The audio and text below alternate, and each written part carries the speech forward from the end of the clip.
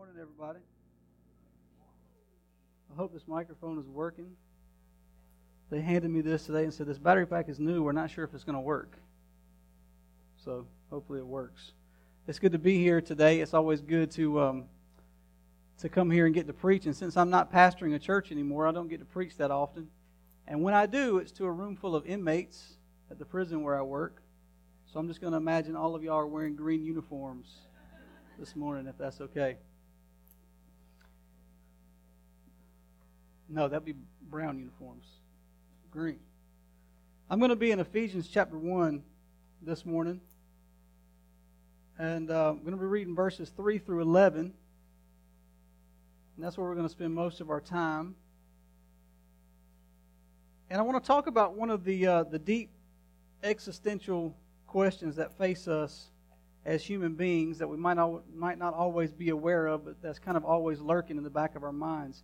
And I don't know if y'all are anything like me. I probably spend way too much time pondering the deep existential, sometimes unanswerable questions of the universe, sometimes, quite often probably, to the neglect of more practical matters, my wife would say. In fact, my wife came home a few days ago, and I had the day off from work, and she came home, and I guess she had this expectation that since I had the day off, that all these chores were somehow going to be accomplished. And she comes home and she recognizes and points out that dishes hadn't been washed, there's clothes on the bed that hadn't been folded, the floor hadn't been swept. To which I responded, "True, but look at all these books I read while you were gone." So the question that I want to dive into this morning is this: what is God's ultimate plan? I believe that God is up to something, and I know that sometimes it can feel like everything is just in chaos and that everything is random and that God really doesn't have a plan. But we have to know, and we have to, as followers of Jesus, as Christians, we have to be anchored and rooted in this truth that God does have a plan, and that not only does God have a plan, but that in fact nothing can really come against this plan that God has. That we can try to resist it, and we can try to fight against it, we can try to come against it, we can try to implement our own plans over and above His, but at the end of the day, there is a God, you're not Him, and neither am I, and His plan is going to be accomplished. And His plan is going to be accomplished, and I believe to a great extent His plan has already been accomplished, and it's up to you and I as followers of Jesus to walk in the truth of what God has already done. So with that in mind, let's read from Ephesians chapter 1, verses 3 through 11. And I can't really see y'all out there, so y'all got to make some noise sometimes just to not let me know necessarily that you're awake, but that you're at least still there.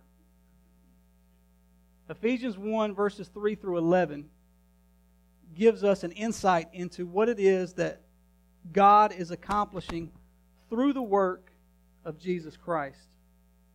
Blessed be the God and Father of our Lord Jesus Christ, who has blessed us in Christ with every spiritual blessing in the heavenly places, just as He chose us in Christ before the foundation of the world to be holy and blameless before Him in love. He has destined us for adoption as His children through Jesus, according to the good pleasure of His will, to the praise of His glorious grace that He freely bestowed upon us in the Beloved. In Him we have redemption through His blood, the forgiveness of our trespasses, according to the riches of His grace that He lavished upon us, with all wisdom and insight. Now listen to this, because He's bringing it around. God has made known... Is that my beard doing that? I'm sorry. Verse 9.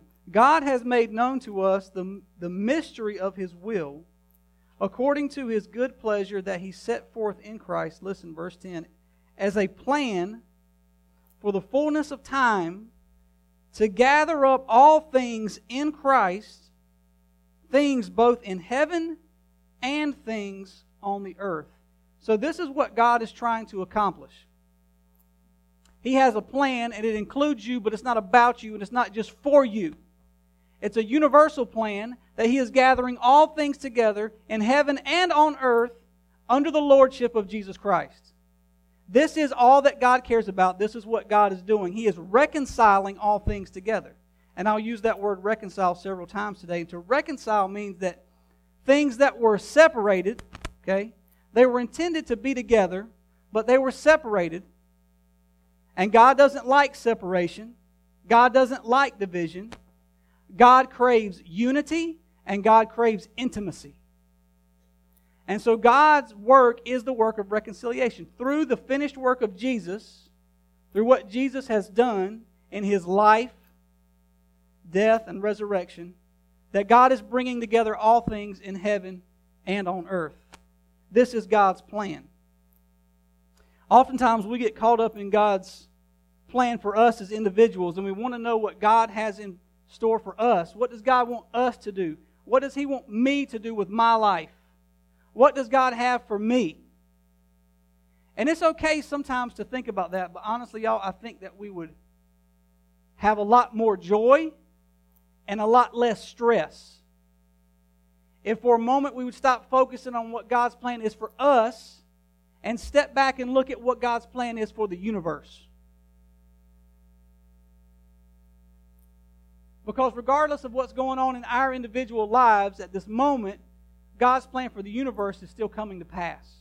And in fact, in many ways, has already come to pass. It's irreversible.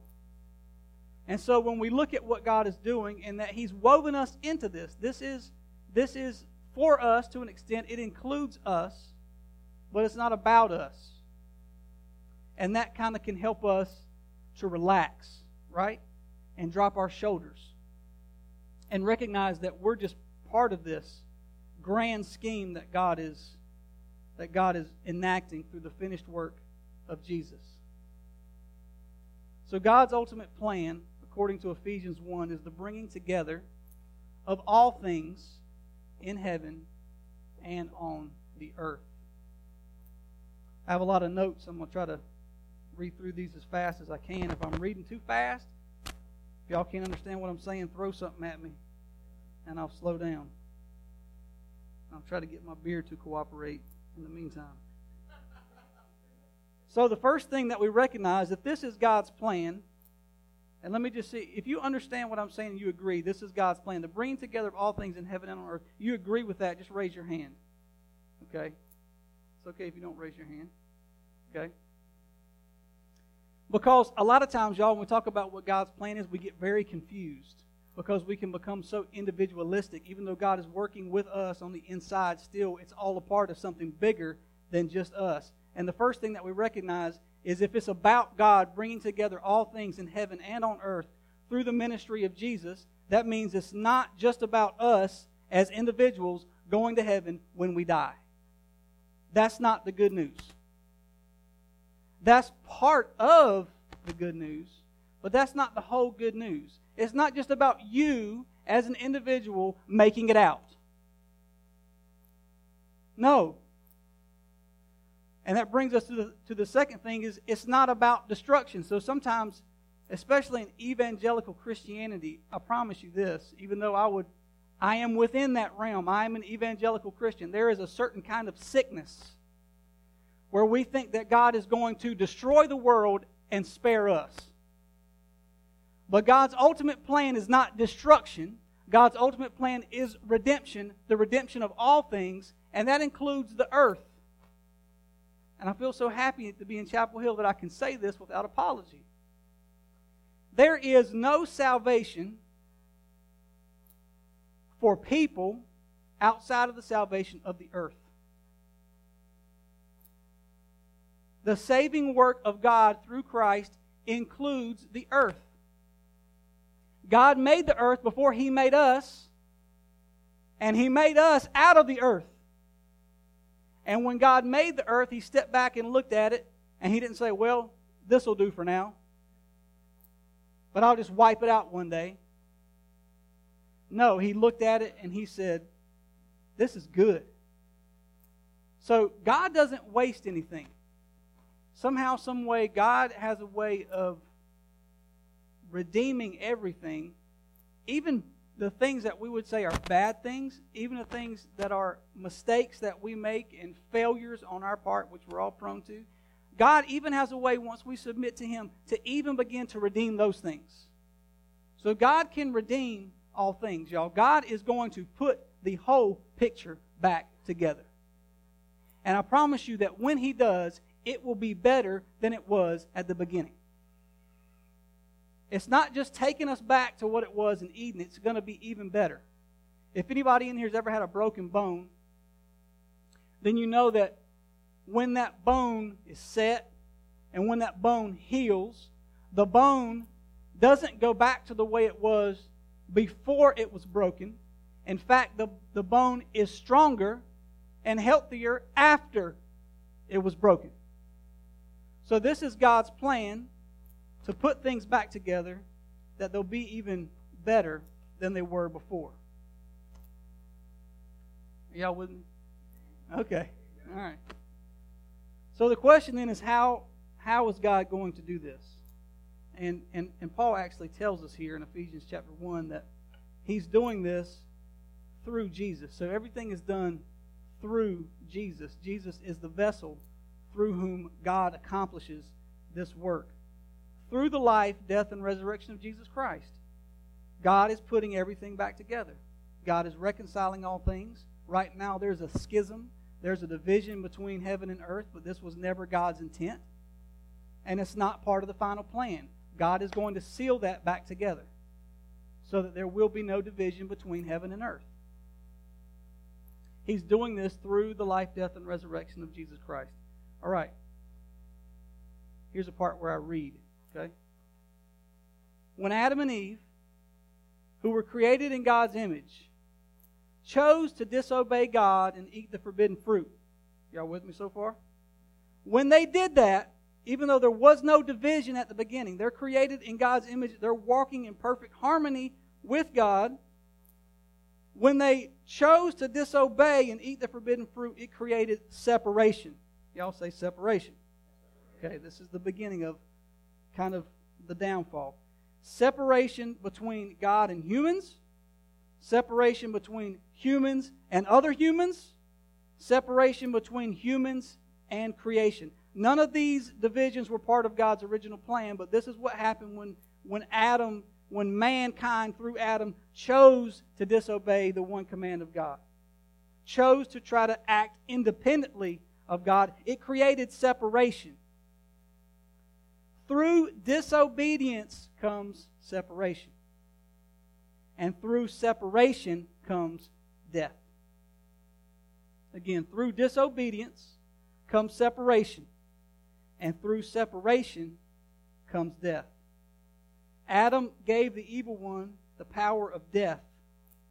And the evil one has been using it against us ever since. But Jesus took back the power of death. Number one, by living a holy life. Now listen, any presentation of the gospel that does not include the actual life that Jesus lived, the things that He did, the words that He spoke, the actions that He took, the way that He conducted Himself on a daily basis. Any presentation of the gospel that doesn't include how Jesus lived is not the gospel.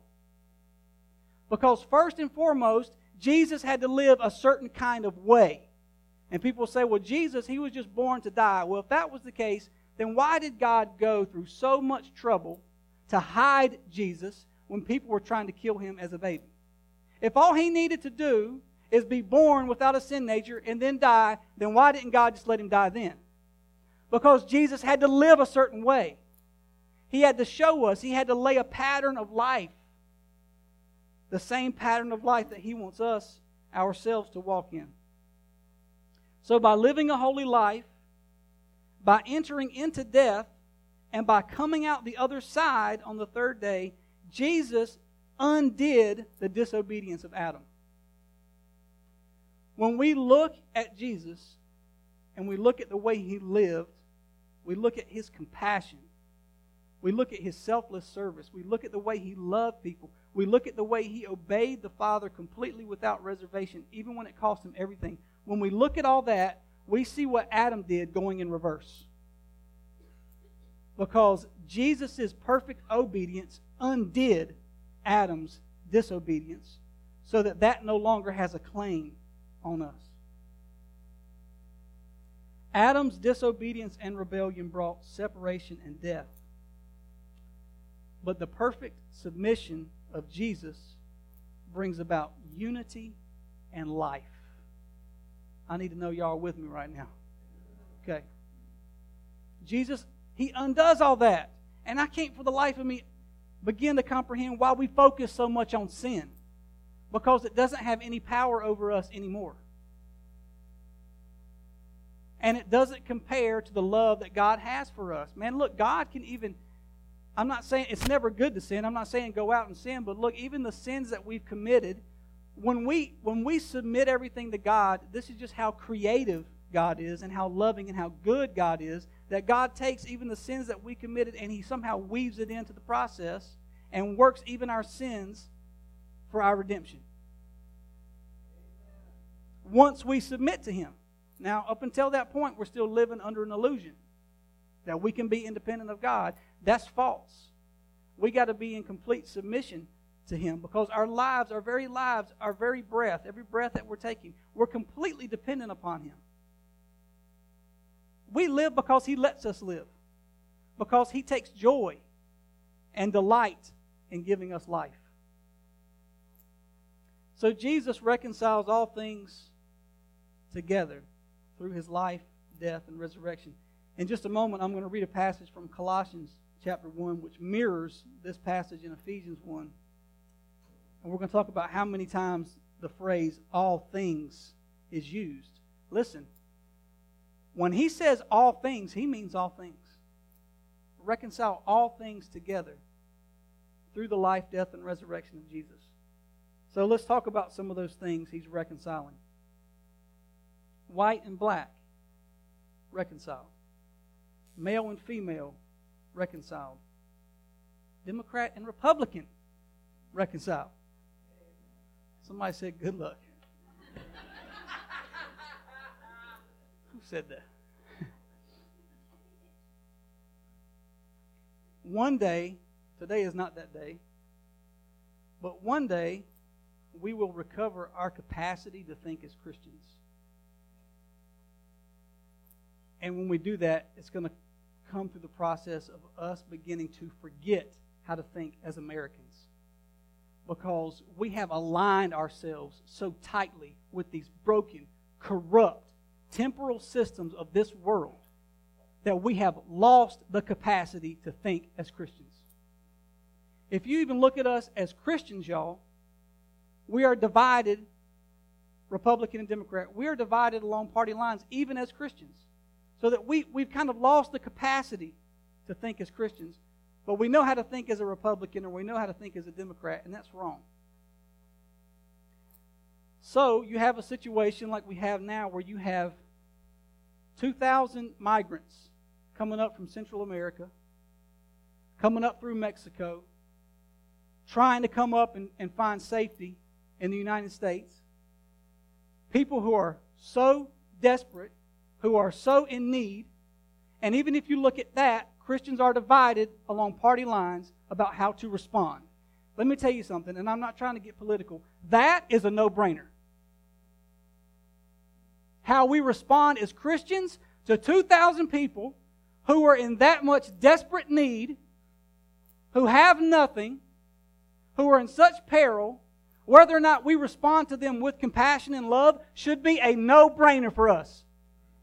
That's a slam dunk. We should not even have to think about it. We should not even have to discuss it, but we do because we're divided along party lines. And God help us. Because Jesus said, foxes have holes, birds of the air have nests, but the Son of Man has no place to lay His head. He wasn't just pointing to His literal homelessness, but to His ideological homelessness. Because Jesus refused to make His home within any of these broken temporal systems of this world. And it made Him the enemy of everybody because He spoke the truth in love.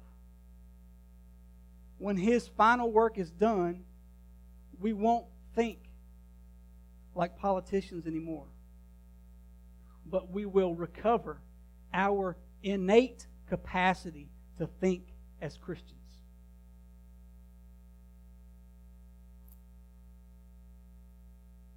I didn't plan on getting into all that, but I did. So reconciliation. Reconciliation between Jew and Gentile. Reconciliation between Christian and non-Christian. Why is there such a division between Christian and non-Christian? One of my favorite things to say is, if you can only be a Christian to other Christians, you're not a very good Christian. No offense, but you're not doing it right. It should be easier, really, to be a Christian to non-Christians, to show the light of Christ to people maybe who have not had an encounter with Christ yet. Reconciliation between light and darkness. Reconciliation, we've already spoken of, between heaven and earth. Reconciliation between death and life. And actually, again, all this has already taken place because the work of Christ has already been finished. We just need to submit to it and walk in it and manifest it. The reconciliation of death and life. If anybody's ever planted a garden, you put a seed down in the dirt. Now, this doesn't make any sense. We think it makes sense, but it doesn't. You're burying the seed. And then something grows up out of the dirt. And everybody just thinks that's normal. That is not normal. I don't know how that happens. So what are we looking at? When we bury a seed in the dirt and a plant grows up and stuff grows on the plant that we can eat, are we looking at life or are we looking at death? Both. We can't even tell what we're looking at anymore. The reason is life and death have been reconciled. And for that reason, we should be able to look at that and realize that when it comes to death, we have nothing to fear because life and death are really just opposite sides of the same coin. Jesus has already reconciled life and death together. So there is such thing as death. Death is real, but death is not what it appears to be. Because all death leads to life, and all life comes from death. Jesus has already set in motion this process of reconciliation. All right, I'm going to read from Colossians chapter 1, verses 15 through 20.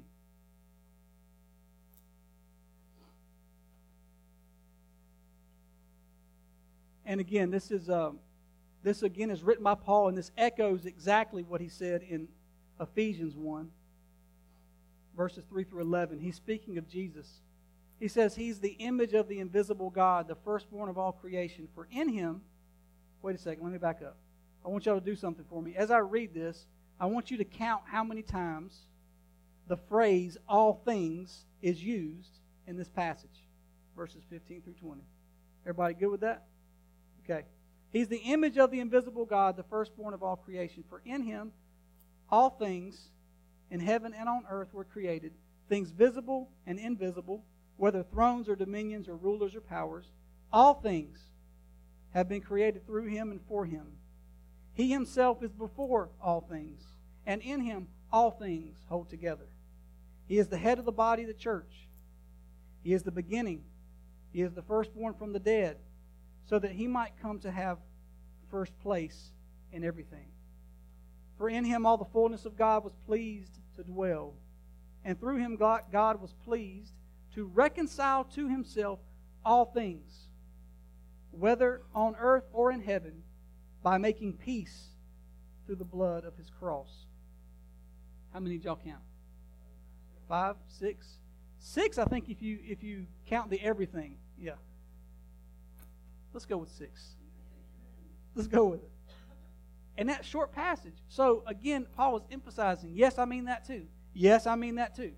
The first time he says all things, yeah, but what about this? Yes, that too. How many times do I have to say all things before you understand that I'm saying all things? All things. Brought together, reconciled, made whole. This is God's plan. Okay? This is God's plan. That not one person be lost, that nothing be wasted, that all things be brought together in Christ Jesus. And let me tell you something about God. He will go through hell and high water to get it done. Motivated by a fiery love. And He will not stop until it's accomplished and until it's made manifest in the here and now. So a couple of questions, and then I'm going to wrap up. My daughter told me last night, Daddy, you don't have to preach like 10 or 15 minutes. And I said, no, I didn't know that.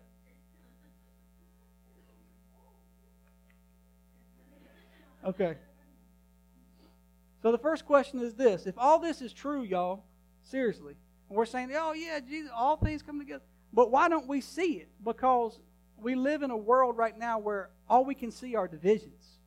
And it seems like the divisions are becoming more and more impassable.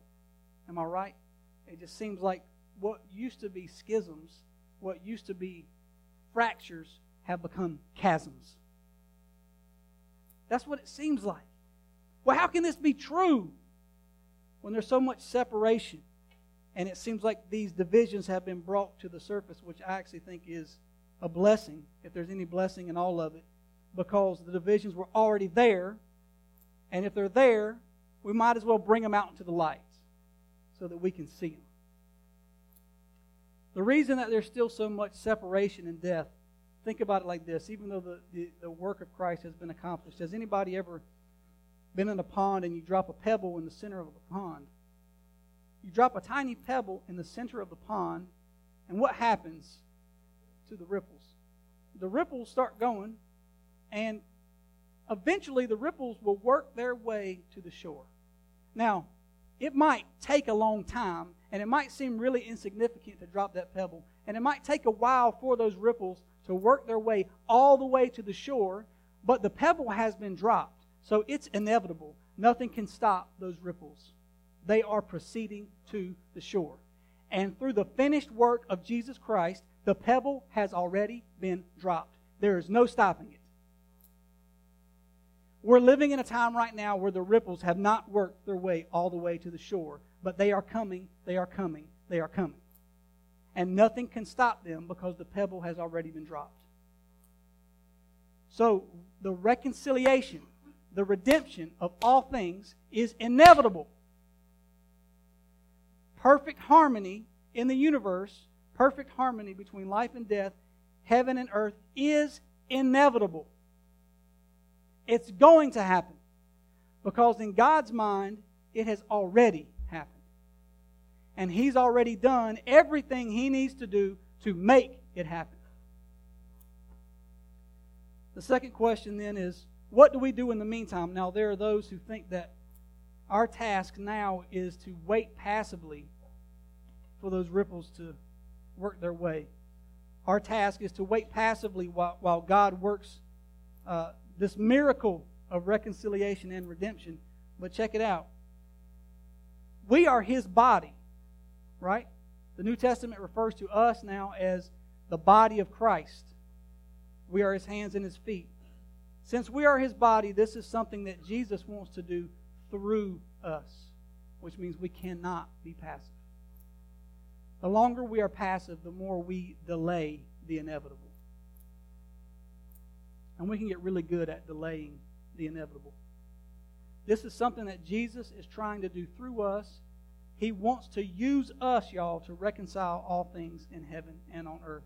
And we have to make ourselves available to Him. We have to submit to Him. We have to allow ourselves to literally become possessed by the personality of Jesus so that we can carry out His work of redemption and reconciliation in the world. If we don't do it, then we're just delaying the inevitable. We're stalling the work of God. As followers of Jesus, which is what we're supposed to be, we must bring into the light that which has already taken place. Y'all, this is good news. And I'm telling you right now, believing it in my heart is like medicine for me. And it makes me excited. And it makes me happy. Because I know beyond the shadow of a doubt, not just because somebody told me, but because God showed it to me, that all of this has already taken place. It's already done. And all we got to do now is relax and walk in it. He's already done the work. We submit to Him. We open ourselves up to Him. He takes possession of us. He does His work through us. We bring to light that which has already taken place. So there's no pressure. So here are a few ideas. and then we're going to close with a time of communion together. Here are some ways that we can enact what Jesus has already done, that we can reenact what Jesus has already done. First, seek forgiveness from those that you have wronged. If you have wronged somebody, then you need to go and seek forgiveness from that individual. Seek reconciliation, as the New Testament tells us that we should live at peace with all people as much as it depends on us. Now, we can't control how they respond. You see what I mean? They might still want to have nothing to do with us, but at least we did our part, that we went to them and we sought forgiveness because, again, we're seeking reconciliation. God does not want there to be animosity. He does not want there to be enmity and strife. He does not want there to be division. Remember, God is obsessed. God craves unity and intimacy. Second, seek the restoration of broken relationships. Whether it was you, maybe you were in the wrong, maybe another person was in the wrong, maybe you were both in the wrong. Y'all, I promise you, I have to apologize to my wife every day for something. One time a man he said, "You want some good marital advice?" I was kind of a newlywed at that time. And I said, "Sure." And he said, "When you wake up in the morning, look at your wife and say, 'I'm sorry.'" And I said, "For what?" He said, "Doesn't matter. Just do it." But we've got to learn to say, "I'm sorry." We've got to learn to seek the restoration of broken relationships. It might make us feel good to walk away from somebody and to push somebody away. It gives us a feeling of power. But this is not the coming of the kingdom of God. Okay? This is not what God desires for us. So we seek the restoration of those broken relationships. Third, become friends with someone who is different than you, somebody who thinks differently than you, somebody who is of a different religion than you, somebody who is of a different political persuasion than you. Sit down and have a conversation with somebody and try not to yell. Try to listen. If you do yell, just listen first. But have conversations and cultivate relationships with people who are not like you. Because, y'all, it is an extremely dangerous thing if your whole circle are people who look like you and think like you. That is a very dangerous place to be. Because you can be possessed by the truth, but you cannot possess the truth. You can be owned by the truth, but you cannot own the truth. So you need to seek other people because there's a big picture here, and God is the only one who can see the whole picture. You can see a little piece of it.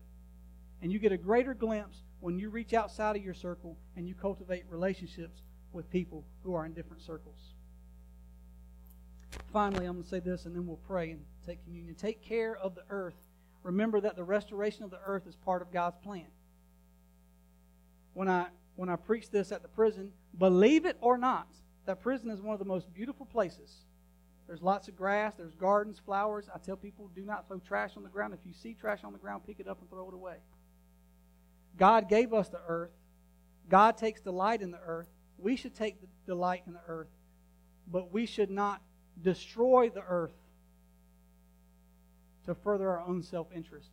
We're not given permission to do that because the restoration of the earth is part of God's plan. All things means all things. All right? Okay, so we're going to take communion this morning, which we're going to celebrate the body and blood of Jesus. That is through His physical body, really, through His physical life, that Jesus accomplished this work of restoration and reconciliation. We are, after I pray, we're just going to have one station set up on this side, I believe. If I'm wrong, I'm wrong. Somebody correct me. And there will be a gluten-free option. If y'all want some of that gluten-free atonement, there will be a gluten-free option over here as well. Okay? So let's pray together. Father God, we thank you so much for your goodness to us, and we thank you for the good news this morning that everything that needs to be done has already been done. We thank you for the work that you started and finished in Christ Jesus, and we thank you for what it means for us, and that you just did this out of the depth of your love for us.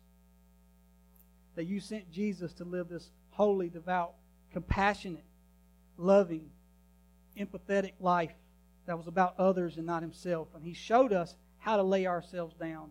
And then he invites us to walk in his way. to follow His example, to pattern our lives after His life. So as we come this morning and we receive these elements, the body and the blood, we do so that we might be empowered from the inside to live as Jesus lived. And as we take these elements, the body and the blood of Jesus, we remember the saying that we are what we eat. And that as we consume the body and blood of Jesus, that we might actually, somehow, some way, as you perform this miracle in us, that we might actually become more like Jesus. May it be so. May you do it for our benefit, for your glory, for the ushering in of your kingdom upon the earth. In the name of Jesus we pray. Amen.